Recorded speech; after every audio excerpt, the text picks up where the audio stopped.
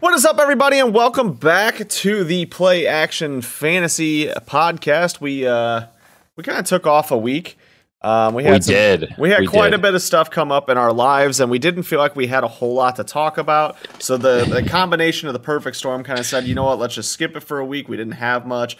Busy lives, is what it is. But we're back here heading into week 8. Sam, how's it going? It is absolute chaos over here at my house. There's nothing but boxes. I get married in 2 weeks, less than 2 weeks. Sheesh. Less than 2 weeks now. Yeah, you are stuff, huh?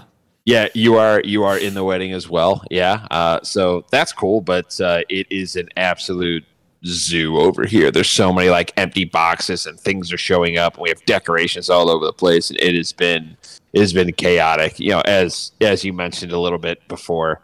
That was why we took last week off. There was not a whole lot to talk about. And honestly, you and I were both super busy. You have, you have McKenna, and then Chloe. You have a newborn at home as well as a toddler. So it's been crazy.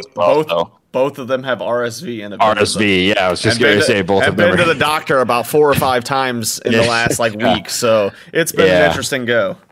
It's been banana lands here, but. We have some stuff to talk about because obviously, even though we are busy, fantasy still happens and football still happens. But hope you guys didn't miss us too much, and hope that you guys made the right decisions on some of the decisions you guys were thinking about going into last week, because it was an interesting week. We have we got some players on new teams. We have players that aren't going to play again this year. Wow, a lot of crazy stuff going on. Yeah, absolutely. And I think, you and I had talked a little bit, just trying to decide if we were going to do last week's podcast. We were both like, man, do we really want to get on a podcast and say, everybody get on the Kenyon Drake hype train? And I was actually going to tell everyone, don't get on the Kenyon Drake hype train. And look at what happened, because right off the bat, Gus Edwards comes right off a serious injury and says, I'm a bell cow again. And really what happened here, it was the same injury as J.K. Dobbins, except Gus Edwards had the proper amount of time to heal up and come back and be, game shape for it. J.K. was it was more rushed, and obviously, what happened. He had re-aggravated that knee injury. He's got to go underneath the knife again. Going to miss some time, and he may be shut down altogether. For the rest of the year. But that's why players, running backs coming off of the ACL injuries, I like to try to avoid them if I can. Even though I love J.K. Dobbins, I love the talent. I love what he brings to that Baltimore offense, but. That was always a super, super skeptical, move on every, just like last year. Like last year, I didn't really want to touch Saquon because the exact same thing. And he was very inefficient last year, but this year I was all in because statistics show it's about 18 months after that injury is when you start, coming back. And Saquon even said in an interview that I had listened to in the offseason, he was like, it was later on in the season last year before he could fully trust his body to actually cut in games, to actually put a full load on it and whatnot. And he was ready to come back. So yeah, it looks like he's having no problem doing that. Yeah, exactly. But that's the inverse side of things. Gus Edwards obviously is a very talented runner as well. But Baltimore's has a whole bunch of other injuries going on.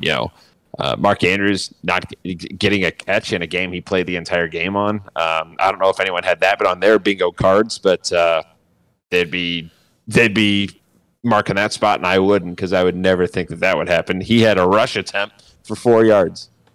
Yeah, I mean, I think that Mark Andrews' one catch game, I believe that's his second time this year that he's kind of let fantasy owners down. And you and I had kind of texted about this a little bit before. I think I saw a statistic that fantasy numbers are down 22% this year. And you really do feel it. We were kind of talking about, fantasy is very challenging this year because in the past, there was a lot more steady as she goes kind of guys. You knew every week in your lineup, this guy was going to get you 15, 20 points. He was a top end guy. You were good to go. And this year, between injuries and whatnot, I mean, there's just been really no consistency across the board in fantasy, and it's really playing into the fantasy owners that drafted a well-rounded, deep team this year. Because there's been high disappointments, there's been big injuries, and then there's been good surprises late in the draft. So the people that did well in the draft and had a deep team that was well-rounded, those are the teams that seem to be finding the most success this year, because you can't, if you were banking on 2 or 3 guys to carry your lineup with big points every week, that's just not happening so far this year. Mm-hmm. Yeah, and that's what I was going to get at too. I in my home league, obviously I'm in other leagues, but I really only care about my home league. Shout out High Life Cup. And leaving the draft, I was like, I have never felt so good about a team. Like, love this team, love the value that fell to me, love the players that I have. And week 4, I am literally trying to I'm pulling my hair out every single Sunday saying, like, what is going on? Like, I just don't get it. Yeah, like you said, some of the teams that are succeeding are the teams that have been active on waivers, but also the teams that have hit on those late round picks, those late round dart throws like Kenneth Walker, and those late round dart throws, like some of those other wide receivers and those tight ends like David Njoku and things like that. Those are the guys that are succeeding because now they've added depth, but also they've added trade assets, and they're a lot more liquid and they can make a lot more moves, a lot more versatile with their team now. But yeah, those so far from what I've seen, it's teams that are active on the waiver wires and making the right pickups and whatnot. But fantasy is it's you can draft as much as you want, but there's a little bit of luck. There's a lot of bit of luck involved in the actual the success of a team and winning a title, winning a championship. You can only do so much. Yeah, I mean, at the end of the day, you got to remember that everything that is fantasy is all just projections. Like, until someone goes out there and does it, really everything we say, everything anyone else says is all just based on past knowledge of what we see and what we think that's going to turn into. And that's just as easy to miss as it is to hit.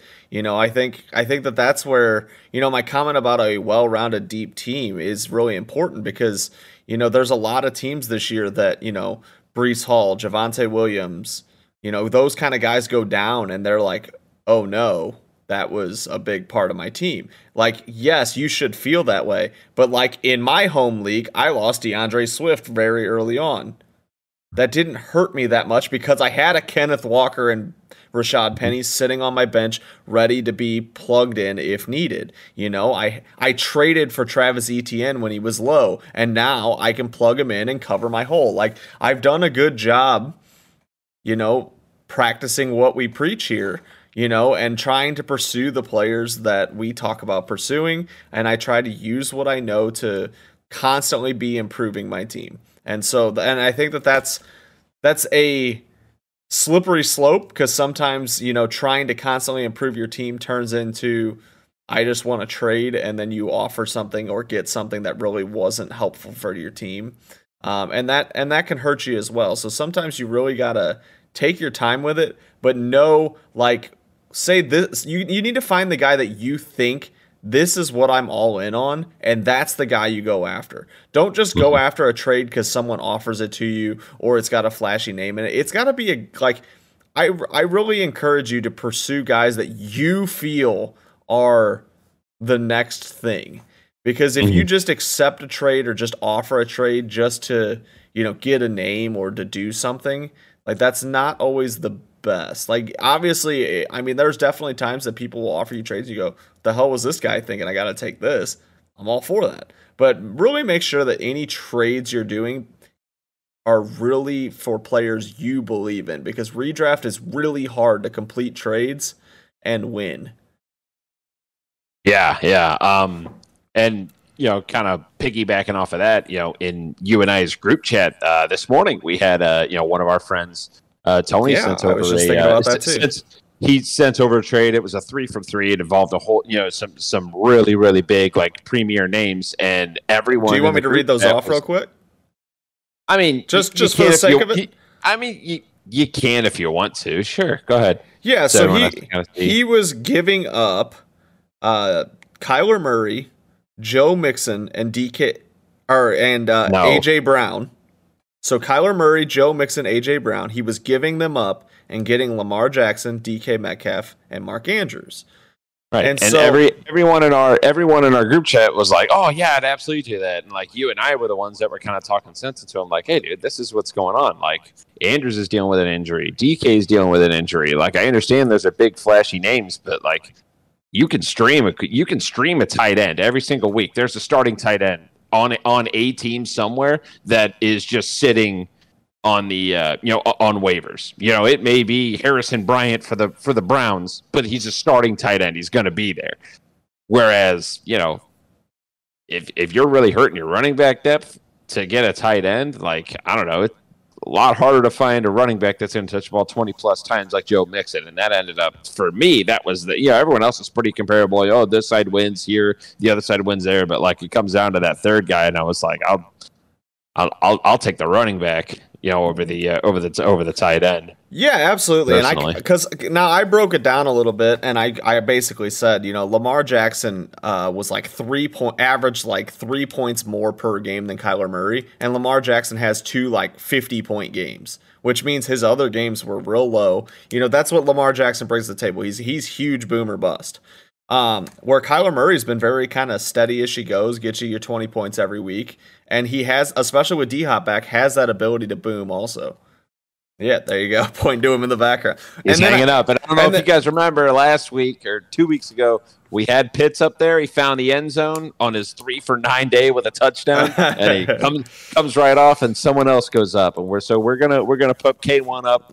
I think that he even has a higher ceiling than what he's been showing. So yeah, absolutely. And Murray's always been better with D-Hop. So I compared those two, and then I said AJ Brown to DK Metcalf. To me, that's really not. DK has been fine, but it's AJ Brown, and DK's hurt. Easy. So it was AJ Brown over DK to begin with, and now DK is potentially even banged up. So then I asked myself, would I trade Mixon for Andrews? And my answer is always no. And honestly, if I do nothing else, I don't even have to look at our statistics. You drafted Mixon in the first round. You didn't draft Mark Andrews in the first round. Unless Mixon was doing nothing, you very clearly stated, I want Mixon over Mark Andrews. So why now when you look at this are you saying I want Mark Andrews? Right. I mean, if nothing else, look at it as simple as that. Where did you draft a guy, and did you draft him over the other guy to begin with? Because unless your guy's drastically underperforming, at some point you said this guy was better. Even if it was based on rankings that someone else did, there's a reason that Mixon is in the first round and Mark Andrews is not. And so, I mean, simple as that. But on the actual statistical side, there's a lot of people down on Mixon. But Mixon has the most red zone attempts of any running back in the NFL right now. The guy's great. Like he's right up there. In touches. Volume he gets, and he's involved way more in the passing game than a lot of people. He has more touches. He is up there in top 2 in touches in all of running backs. And then you look at the fact that who's behind him. And I would say that 75% of you couldn't even tell me who's behind him, and that's exactly what you want in your running back. And Chris Evans. Right. That's exactly what you want in your fantasy lineup, is you want no conversation of who is behind them because you want your guy touching the ball as much as possible. So to me, that trade made no sense at all. Made no sense at all. It's all about the bell cow rule. You get yourself a bell cow, those are tough to find. That felt like my team does not have the record I want, so I want to make a move, but really that move doesn't help. And also, kind of, again, piggybacking off your, AJ Brown to DK Metcalf. Let's say DK Metcalf is healthy. Totally understand that. At this time of the year, you want to make sure that you're kind of taking a look at schedules. And for the AJ Brown owner, he's already eaten the Philadelphia Eagles bye week, which was last week. So he's smooth sailing, as long as, AJ Brown stays healthy, he'd be able to play him to the championship week. Whereas DK has a bye some point coming up. I don't know what week it is, but always pay attention to 11. Those as well whenever you take a look at, like people that are offering you trades and whatnot. And at the same time, if you have a player that's a pretty equal value, like the player that you have hasn't had their bye and the player you're trying to get has had the bye, to me, that gives the person who's already had the bye and that's already done with, that gives them a leg up. so to speak, and gives them a little more value because that's 1 week that you don't have to worry about, oh, hey, I got to stream this person here. Oh, this guy's usually in flex. Now he's got to go to, my running back 2 or my wide receiver 2, area. So, this is the time of the year where, a lot of the big teams are on buys and whatnot. You can try to, buy players from some desperate teams that need wins. You can try to get them maybe at a little bit of a discount. So who's it? Like the Chargers? Chargers are on buy this week. Obviously, you're not going to be able to get Austin Eckler with pretty much anything. With the injuries to Mike Williams, Keenan Allen kind of banged up, I don't see how Austin Eckler doesn't finish as like the running back 1, or at least inside the top 3 running backs. Yeah, which is a completely different tune. Which is a completely different tune from what I was singing after week 2 when I was super concerned about him. I was telling people to trade him, to sell him, because, look at the first 2 weeks of the season. It did not look good. He has shut me up. I'm humble enough to admit I was wrong on that. I hope everyone kept him because he's an absolute horse. But the other thing is you could go after like a Justin Herbert right now because if the team that has him, he hasn't necessarily been performing, but you might be able to go and grab him. I don't want you to beat yourself up though. So hold on though, because the only thing that you have been wrong about Austin Eckler about though is the touchdowns. He's back to getting 1 million touchdowns a week, but the last 2 weeks, he rushed for 36 yards and 31 yards. So he's not super productive on the ground at all, which is what your criticism was of him, was that he was not producing. He just has like 10 touchdowns already this year. Yeah, spike weeks. He does. He does.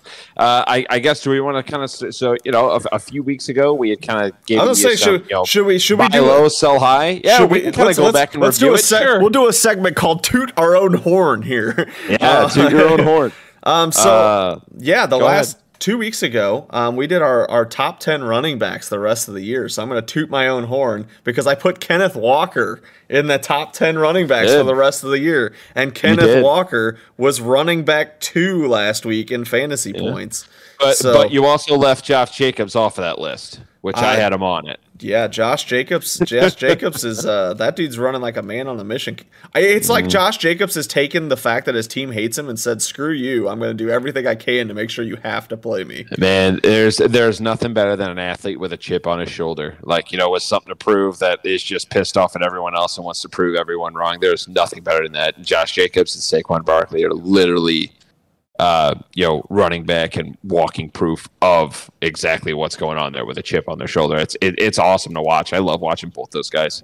Yeah, absolutely. So I wanted to toot my horn about Kenneth Walker. Yeah, mine was more on like the buy lows and sell highs. I was. I believe I'll save one till last. But, on that note, when you said you were talking buy lows.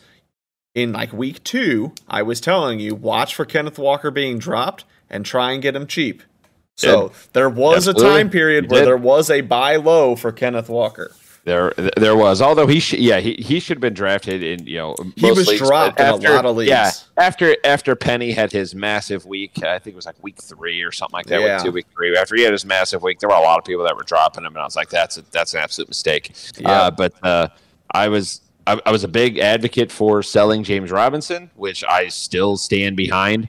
That was 2 weeks ago, and I think every single week I've talked about him because I'm just like, Travis Etienne's going to take over this backfield. This is not going to stay. And every single week, a snap share went down and down, and Etienne's went up and up and up. And I kept telling you guys, go get Etienne. You're not going to have a chance. It's going to end up happening. He's going to, find the end zone 1 or 2 times, or bust off a few big plays, or have a 70%, snap share of the running back opportunities, and you're not going to be able to get him. And look where we are now. He is the bell cow. I don't see him finishing outside of the top 12 for the rest of the season now that this move has been made where James Robinson is no longer there. I also don't necessarily think that James Robinson is much in the Jets offense as well. I still think it's going to be Michael Carter, and I think they went out and got James Robinson is more of a depth thing, because you have to have some some running backs behind you, especially at that with that team that just lost Breece Hall. And then I guess we can kind of talk about it. You cue the piano music. Go ahead.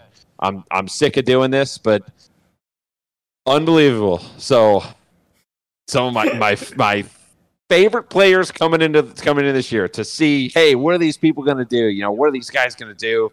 They drafted these awesome teams. Let's see what the workload looks like. Oh boy, Javonte is just doing so much with so little. I can't wait till he gets the entire opportunity. Oh, Trey Lance is finally going to get a shot. And then Breece Hall, as soon as he ascends up to right when he's starting to absolutely just get in the rocket ship and take off, gets taken away from us just like the other two.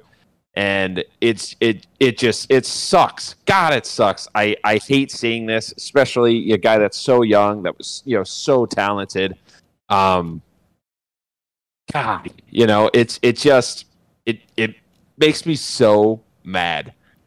Yeah, and we so have this pissed off. We have the ongoing joke now because we've seen what he can do, how good he is. It's ridiculous. He's the reason why I was like, third round, go get Breece Hall if he's sitting there in your third round. If you only took one running back, or you went wide receiver, tight end in the first or second round, go get Breece Hall because he's a monster. He's going to be so good. But just like everyone, as soon as I like him, and if I told you to go get him, they're going to get hurt. So Jesus. Yep. That is the ongoing joke in our little group chat, is that if anybody Sam is all in on, you might want to trade him because he's going to go down with an injury. It's unreal. So yeah, that is really unfortunate for Breece Hall. It is interesting because damn it, man, the James Robinson thing goes hand in hand with the other person that we can kind of toot our own horn about, because it is too late now probably to buy low on ETN, because the James Robinson news was a surprise. But it's solidified anyone saying, "Oh, I can finally sell ETN for a decent price," because now they say, "Well, ETN's the only one there. I gotta have him." No, you might have been able to. Like I said, I don't think there's a way, barring injury. Knock on wood. You have now missed out on him as well, and that is unfortunate. You're not gonna get him. No chance. I think top 12 running back. Did we have another toot our own horn there? Or I said to buy Alvin Kamara low. That's true. Alvin Kamara's been steady. That's about his monster. And I also said, and then my other one was by DJ Moore low. Which yes, DJ Moore. That was my other one. Yeah, he's also been better since. Yeah. So and it just took their best offensive player getting moved for him to be good, and then they beat the Buccaneers. How about that? Yeah. So there was literally only. What? Let's see, 2, 3, 4, 5 wide receivers with over a 95% on 95% of the snaps for their team. Only 5 wide receivers in the entire NFL. Cooper Kupp, Devontae Adams, Justin Jefferson, Adam Thielen, and DJ Moore. So the guy is literally out there. There's nobody else left on that team. He's going to get his, like we always said he would, and he's a talent. And if there's anyone still low on him, I guess this is the thing, is you can never hurt yourself by checking in. See if maybe the owner thinks, oh, this is a fluke. He finally had a good week. I'll trade him. I doubt it, but you might as well check in and see if they're willing to part with him. But DJ Moore, you're gonna see that number climb, because we both liked the potential of DJ Moore there. But on a side note, I realized that we have skipped right over probably the biggest news of last week. Let's get to it. Christian McCaffrey gets traded to the 49ers. What? Yeah. Christian McCaffrey is now on the 49ers, which is interesting on so many levels for fantasy, because, Christian McCaffrey was, clear number 1 in Carolina. Nobody really cared about the 2 and 3. Now you've got split duties between Hubbard and Hilliard, and I think Foreman. Oh, Foreman. Yeah, Hilliard's Henry's backup. The other backup to Henry last year. So yeah, Foreman and Hubbard. That was pretty 50-50 last week. The eye test says that Foreman is the better running back. But obviously Hubbard still finds his way in there sometimes, which would probably be annoying.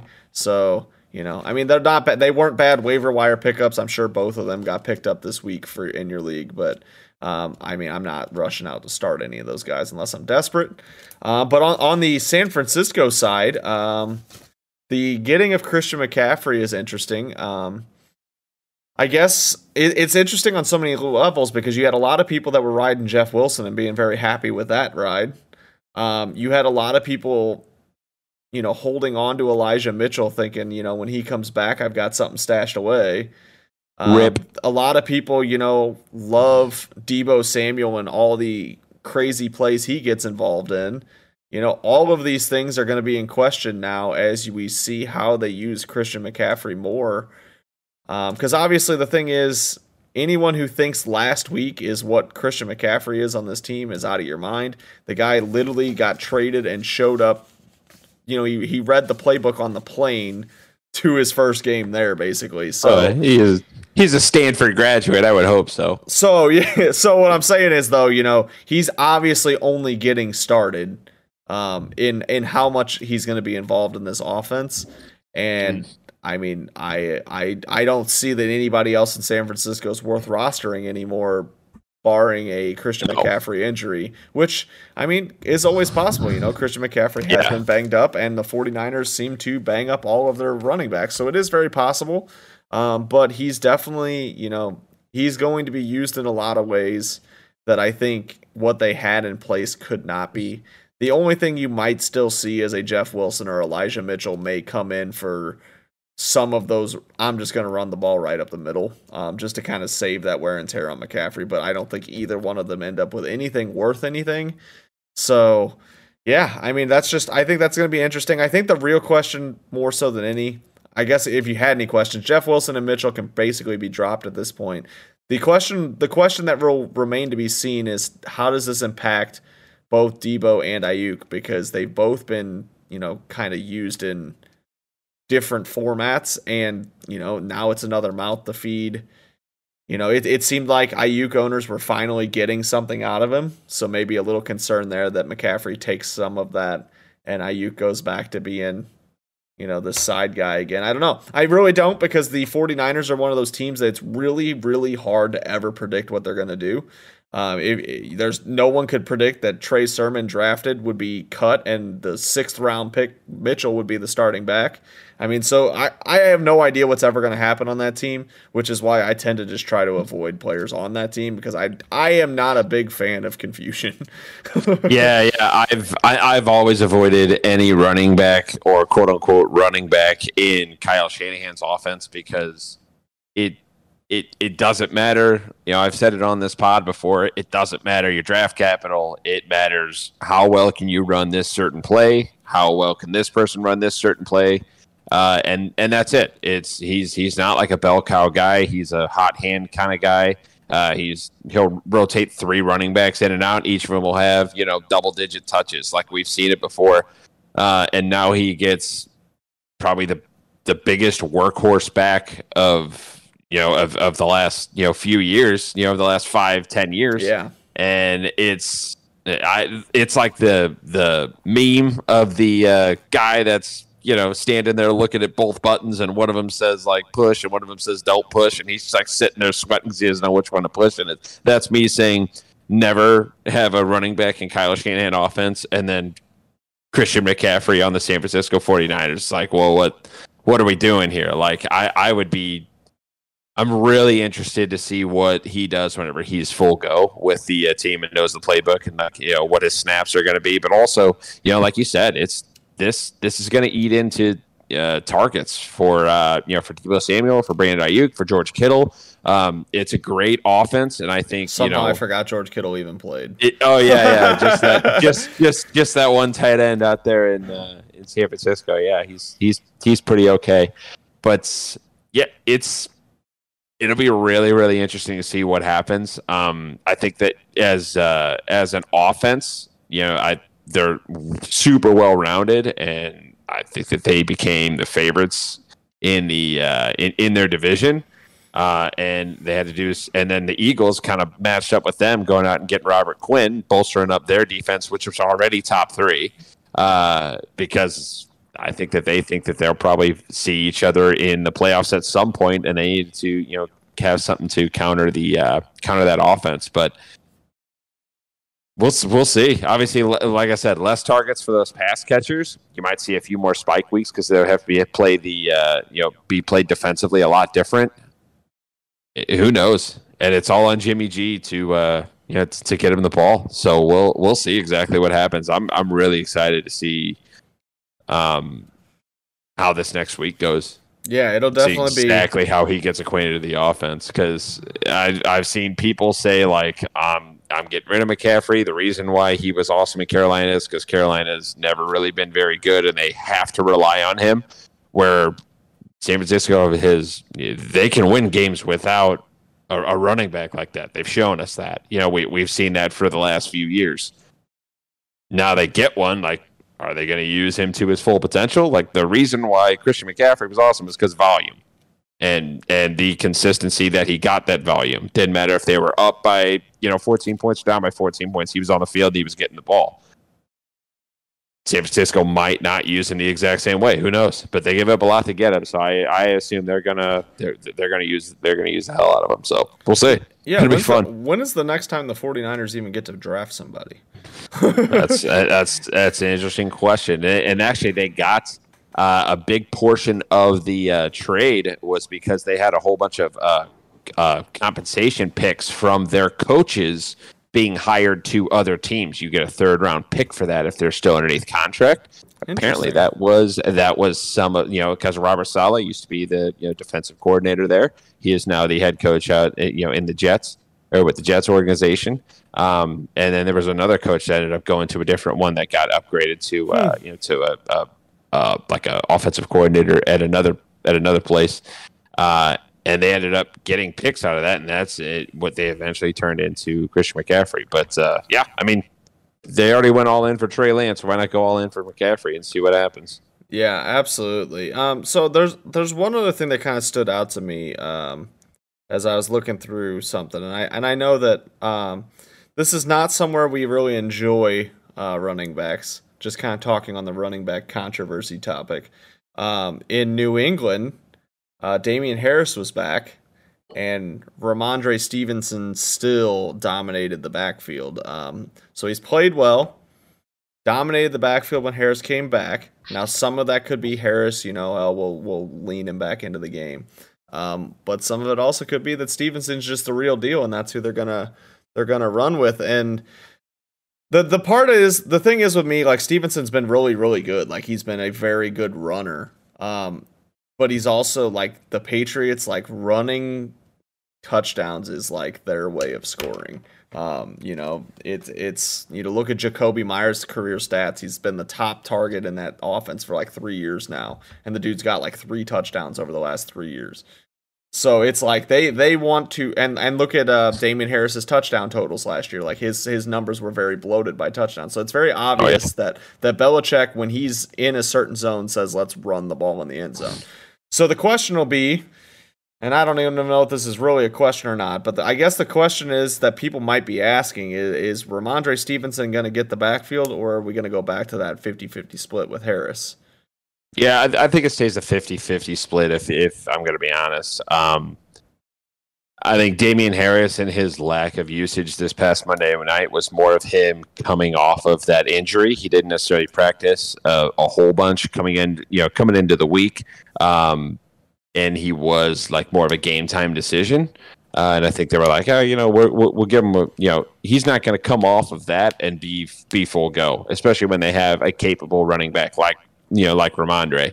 I think this upcoming week will be a little more telling. But it seems like, the past has been, like almost split right down the middle. It's like 60-40 each way or 50-50 each way. But that's what I think. I think Damian Harris is just too talented. And if they are going to go with Ramondre, I think that they would probably be better off trading him to some of the other teams out there that need a running back, like maybe the Rams or something. But we'll see. Who knows? Yeah, I think exactly I'm right. Is going to happen there, but I still think that it is a timeshare. But I think both of them are flexible, but I don't think any of them are like in the running back one category or anything. Yeah, I would say if you're a Harris owner, I wouldn't worry because I agree with you. If I'm a Stevenson owner, I might hold. Well, yeah, I'm gonna cap my expectations though. I would cap. Right. You could even trade high. That's true. You could trade high, but I would not be anticipating him to continue this workload. Because honestly, all you got to do is look at the Patriots, and the Patriots backfield has always been a hot mess that you want no part of because there's always multiple people. The only thing that's carrying this backfield really is the fact that the touchdowns are there. Yeah. Otherwise, you'd be in the same situation as you've been for years, where you never know when it's going to be a running back game, and you never know which running back it'd be. So yeah, I mean, maybe it is a perfect time to sell high on Ramondre and because I don't see anyone taking over. A little nugget off of that, going back to the Monday night game, another timeshare that seems like it is developing is Khalil Herbert and David Montgomery. What's going on there? Just by the eye test, it looks like Herbert's the more, the guy with the most pop. He's the guy with the most burst. It seems like, and the snap shares have started to kind of even out after Khalil Herbert's little stint about 3 weeks ago where he was the starter. And he had that massive game, but I mean Khalil Herbert's even flexible right now. He's double digit touches, he's double digit fantasy points for the most part with good touchdown and good big play upside. What are we thinking there? What's going on here with David Montgomery? Obviously a free agent at the end of the season. Are they just giving Khalil Herbert a run here and seeing what they have? Well, I think you kind of know this answer because we had this conversation last year, actually. When Monty got hurt last year and then Damian Williams got COVID, I believe, was the time that Herbert got to step in. And I remember saying, first of all, let's go back a little farther where going into last year, I had said, man, I'm not a buyer on Monty. I just don't think he's explosive. I said the only value he has is his workload. Because he's not an explosive runner. He's just kind of a grinder. Well, and he's a grinder. He goes out there and grinds the yards. Yeah, fair enough. Monty's never never been an explosive guy. He's never a guy that's exactly pop off 70-yard, 60-yard touchdown. Right. And so I have never been much of a fan of him as a football player because I said he's just not explosive. If he were to ever get his workload diminished, he would just not be that valuable. And then Herbert steps in because Monty's hurt. And Damian Williams has COVID or whatever, and Herbert looks great. And I remember saying, man, I'd be surprised if they go back to Monty. Herbert looks like a much better runner. He can get this done. And then Monty comes back from injury and gets every single touch except one. And I was like, okay, well, that's weird, but, Monty's our guy, I guess. And then going into this year, I found myself in a league where I picked Monty and I grabbed Herbert as well. And I said, Monty will be the guy, but I feel comfortable if he gets hurt. I got Herbert. Now I'm sitting here like, what the heck? Since when did we start timesharing in Chicago? Yeah. Because you're telling me Monty coming off injury gets full workload twice, because he did it this year also. Does it twice where he comes back from an injury and gets the entire workload. And now all of a sudden we're splitting, 56-40 something. In snap count. You're almost a 50-50 timeshare between Monty and Herbert. And I mean, don't get me wrong, they both have some value there, but that was a game that they were leading by from pretty much this, the start of the game, from the start of the first possession. That's a game that they're leading in. Yeah, I guess the thing they're showing is right now on the ground is all the Bears have. It's Herbert, it's Monty, it's Fields. They're all just running around all over the place. And every now and then, they might chuck a pass 10 yards past the receiver he's throwing to. That's basically their entire offensive scheme right now. And, that's not a bad place to be if you had the running backs, but it does suck because you'd much rather see 20 carries for Monty than, 12 for Monty and 12 for Herbert. Never fun. As a Montgomery owner, are you just kind of like hedging your bets and just kind of hold on to both him and Khalil Herbert, or are you trying to maybe get out ahead of the curve? Monty obviously coming off the touchdown of this past Monday night, still had a good fantasy performance, but the snaps are, we're pretty even. Do you think this is something that's trending, or do you think this is just a one-time deal? And if so, would you be wanting to move Monty? And if so, for whom? Well, so this is the issue as a Monty owner I'm having. I have actually included Monty in several trades because I don't feel very good about this situation. So if that gives you any idea. But last week, or by last week I mean week 6, the split was not very much in Herbert's favor. But Herbert ran the ball 7 times for 74 yards because he busted out that huge run. But he can do that. That's what absolutely, he has. Yeah. So you're telling me after busting out that big old run that the next week Monty has 15 carries and Herbert has 12 carries? You're telling me that's not a coincidence? I think they're just seeing that. I mean, both guys have a place, but I mean, when I'm going fantasy players, explosive is always a lot more exciting. I mean, explosive players are a lot more interesting in fantasy because they give you win the week potential. Where this is the problem I'm having with Monty is, as of right now, because he doesn't have crazy touchdown numbers because Herbert's been stealing some touchdowns too. He's gone above 15 points once this year. So his numbers, with the injury and the lower points, he's running back 33 right now. There's no selling point to David Montgomery other than anyone that maybe liked David Montgomery, but I don't know that David Montgomery's ever been a flashy name. And so the problem is I'm almost better off just letting him ride my team, getting 12 to 15 carries than, selling him for something that doesn't do me any good. That's kind of the struggle I'm having. It's been a rough go. That team is 1-6. I adopted it. So my keepers were AJ Dillon and Mike Williams, and AJ Dillon has been trash, and I traded Mike Williams because I didn't think Keenan Allen was going to miss 800 weeks. But yeah, it's been a rough go, and I have been actively trying to trade like crazy because I need to shake something up, and it's just not working. Now, I also know that, you and I had talked in the group chat that team, if I go back and look, I have 6 losses, and 4 of them are by 3 or less points. So it's like, I am that close to having a winning record. I've just been on the wrong side of it. And so some of it is steady as she goes. Like, I'm not selling anybody for nothing, but I am trying to mix it up a little bit because that team has Najee Harris underperforming, just some stuff across the board there. So, yeah, as a Monty owner, I am concerned. Because running back is such a volatile position to begin with. And when someone is just better than you, they tend to become the running back. And so that would be my concern. And they have no loyalty to Monty. If anything else, they're using Monty like they are because they're going to keep Herbert as fresh as possible for when he becomes their running back. This is actually very similar to what I thought was going to happen with Josh Jacobs and Zamir White. When Zamir White went there, I thought, oh, you know what? Yeah. They haven't really liked Jacobs anyways. And I thought, you know what? You're going to see Zamir White slowly work in, and they're just going to run Jacobs until he dies. And that hasn't happened at all. And that's because I think Oakland's realized that Zamir White is he's just not as good as everyone thought he was. And that's the reason why he fell in the draft as far as he did. Yeah, absolutely. And that's very possible as well. But the backfield I didn't see a split happening was this one in Chicago, just because Monty's come off 2 injuries and come right back to full workloads after Herbert has performed both times. I just assumed Monty would keep the carries. Well, this last week was something different. Maybe keep this in mind. This was a Monday night game. Maybe there was some split workload there because they know they're going to have a quicker turnaround. Maybe.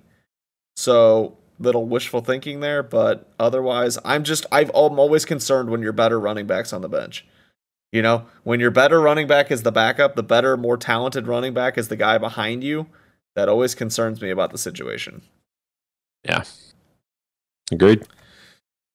All right. So, do we want to get into, I have my own personal little start-sit question that I sent to you and we hadn't really discussed. Sure. We can get into that. This is I'm in a very tough situation here. And this is when I tell you that you need a deep and complete team. This is the downside of that sometimes. So I'm in a full point PPR. And due to, as any league, there are some weak spots in the league, which allows you to take advantage sometimes. There are trends when you're in a league for a long time that you can exploit, which is, some of that I know how people draft, so I can add a better idea of I can wait on something here, I can do this. And some of it is it's 10 team and you have better teams. But this is full point PPR, and I have to start 2 running backs, start one of these wide receivers, and then pick a flex. My running back options are DeAndre Swift, Kenneth Walker, Aaron Jones, Travis Etienne. And then, of my wide receivers, I have Michael Pittman and Courtland Sutton. So I need 2 of those running backs. I for sure need 1 wide receiver. And then I need to decide who my flex is. As it sits... All right.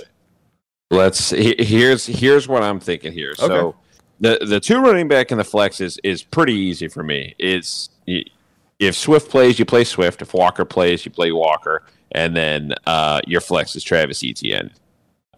That's pretty easy for me. I'm totally fine with leaving Jones because their offense has been a mess. They're playing against Buffalo. I want no part of any Green Bay player in that game, especially with the way that their offense has been going. If he ends up scoring 2 touchdowns, I would say, hey, that's fine, because if this same exact scenario happened again, I'd probably not play him against the best defense in the league. Like, that's easy. And then, so I really think it comes down to the wide receivers. And obviously, Michael Pittman and Courtland Sutton. These are guys that were, 3rd, 4th round picks this year. Both of them, we know who the quarterback's going to be in Indianapolis. It is Sam Ehlinger, the product of the of University of Texas, or Texas University, or University of Texas? I don't know, Longhorns. He is going to be the quarterback for the rest of the year. We don't know what his tendencies are. We don't know if he's going to hyper-target him or Kylan Granson or Nyheim Hines. Who knows? We have no idea what his tendencies are. Courtland Sutton might have Russ, might have Rippon. We don't know. We have no idea. And the worst part is Sutton plays the early game this Sunday, so you don't really have a lot of time. You have to make this decision before Sunday. You got to make this decision Saturday night. How do you feel about the running backs and flex one that we're starting at? So, in my starting lineup, my 2 running backs are DeAndre Swift and Kenneth Walker. Yeah. So I was right on board there. Yeah. And then in flex, I had Travis Etienne in there. So we're on the same page there. And now the wide receiver situation, it is a tricky one a little bit there. I have Michael Pittman in my lineup, and I'm benching Courtland Sutton. That's who you're going with? You're going with Pittman? That's who I have right now. I could probably be easily persuaded to go another direction. See, I'm torn both ways. I almost think Sutton, like, at least you like, he had 9 targets last week with Rippon. Although, he only turned in like 23 yards.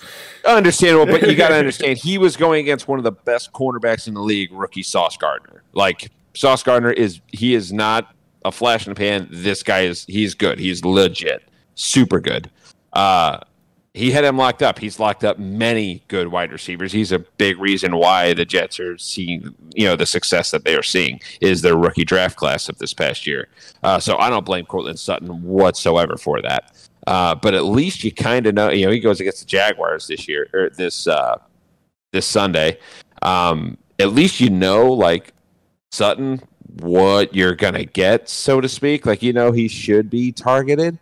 A decent amount, whereas Pittman, like, I could see him getting targeted 15 times. I could see him getting targeted 3 times, like with this new rookie quarterback. I don't know. And also, Sam Ehlinger is also fairly mobile quarterback, so he could be first read, not there, tuck it, go, and run and take off.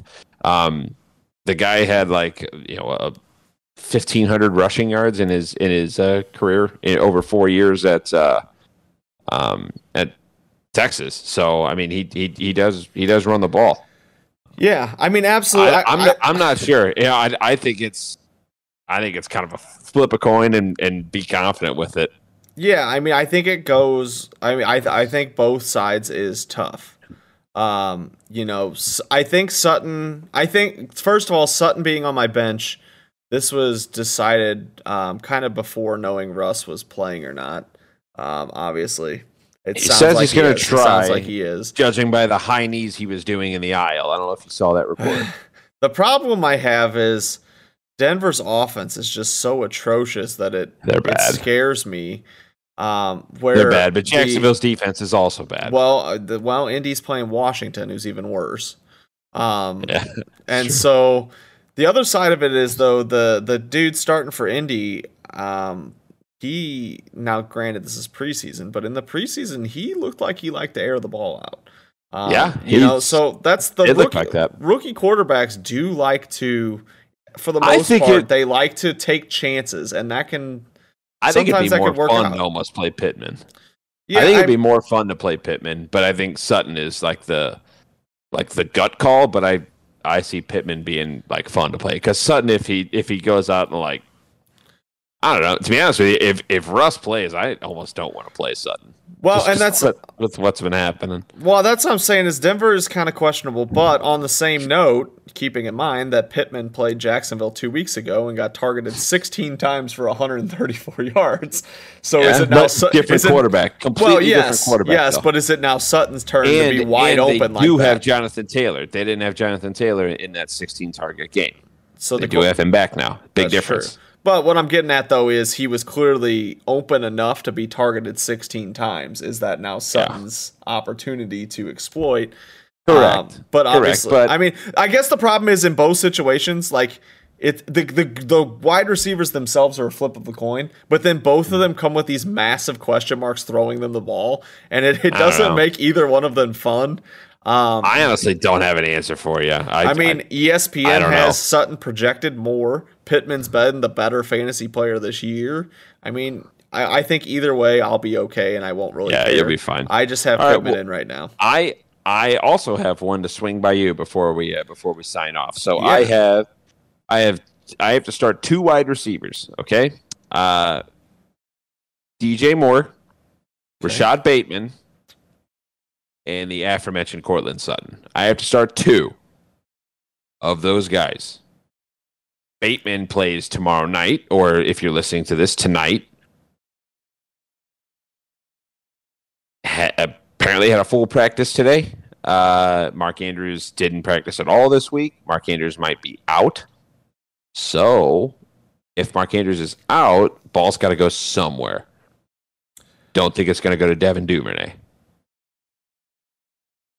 DJ Moore just had a whole bunch of targets in the last week, caught a touchdown. Seems like offense has to go through him, and then Courtland Sutton, we just talked about him.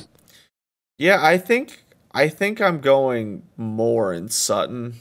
Bateman is a little interesting because he did full practice. I don't want to see it. Bateman did practice, but he's still questionable despite having a full practice, which is a little concerning. But the other side of it is too, in all honesty, I mean, this is a completely non-statistical thing at all. But primetime games this year have just been so bad that I'm almost scared to start anyone in them because they're so boring and nothing happens. Yeah. Like, I don't know. I just, all right. I don't know. And I think I need to see it from Bateman because he has been kind of on the shelf so much that I'm a little, you got to see that he's ready to go for real. Right. Okay. And then follow up in flex. Would you, so if you're playing DJ Moore and Courtland Sutton, would you flex Rashad Bateman or Miles Sanders? Well, if you're not a person that wants to sell high on Miles Sanders, which we kind of talked about before, I might, I don't know. I'm torn on Sanders because part of me is a little concerned that this isn't what we'll see. But I think I'm starting Miles Sanders there because if you're riding Miles Sanders until they stop using him for 18 to 27 carries a week, it's pretty hard to not want that in your lineup. Oh yeah, absolutely. So I really think my decision basically comes down to, and I'm totally fine, and that's what I had originally was DJ Moore and Courtland Sutton as there. I think if Andrews gets ruled out and Bateman does play, I think I will play Bateman over Sutton. Hey, I mean, that's definitely fair. I think that's what it comes down to. If Andrews does play, even if it's like partially active or whatever it is, limited snaps, I don't know. Like then I don't think I will play Bateman. But if it's really going to be only Rashad Bateman in the offense, I think that's. I think I'm just going to follow the targets and hope he gets 10 plus targets because I see an easy path for that to happen. Yeah, absolutely. I mean, I definitely understand that as well. I think I would. I don't know. I actually own multiple players that we just talked about. I do have a Miles Sanders. I'm actually starting him over Najee Harris this week. I told you I like Miles Sanders rest of the season over Najee Harris a few weeks ago. Well, I don't know that I agree with that, but I don't see Pittsburgh moving against Philadelphia very well. So I'm giving Miles Sanders against Pittsburgh a lot better.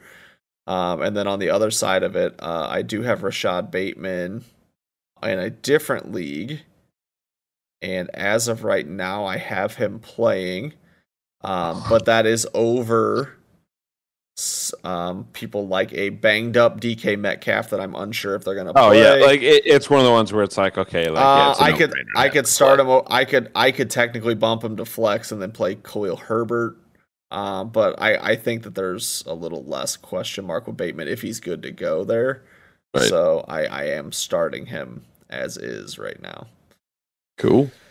Alrighty. Well, I think that basically wraps up our going into week 8 here. Hopefully you guys took away something from that because we like to provide you information. It is a little harder being mid-season and recording after waiver wire day.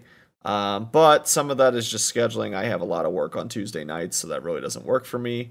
And Monday's too soon. So yeah, I mean, we do what we can, and hopefully you learn something. Hopefully you take something away. I have had people texting me and messaging me. I had someone messaged me and Ash. They got offered a trade. It was Hubbard and Melvin Gordon for Darrell Henderson. And I said, that's not even close to me because Hubbard is a 50-50 snap share, and he could easily be less.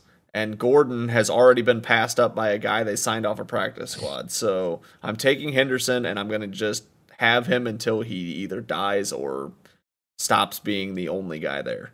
But other than that, thank you guys for tuning in, and we will catch you next time.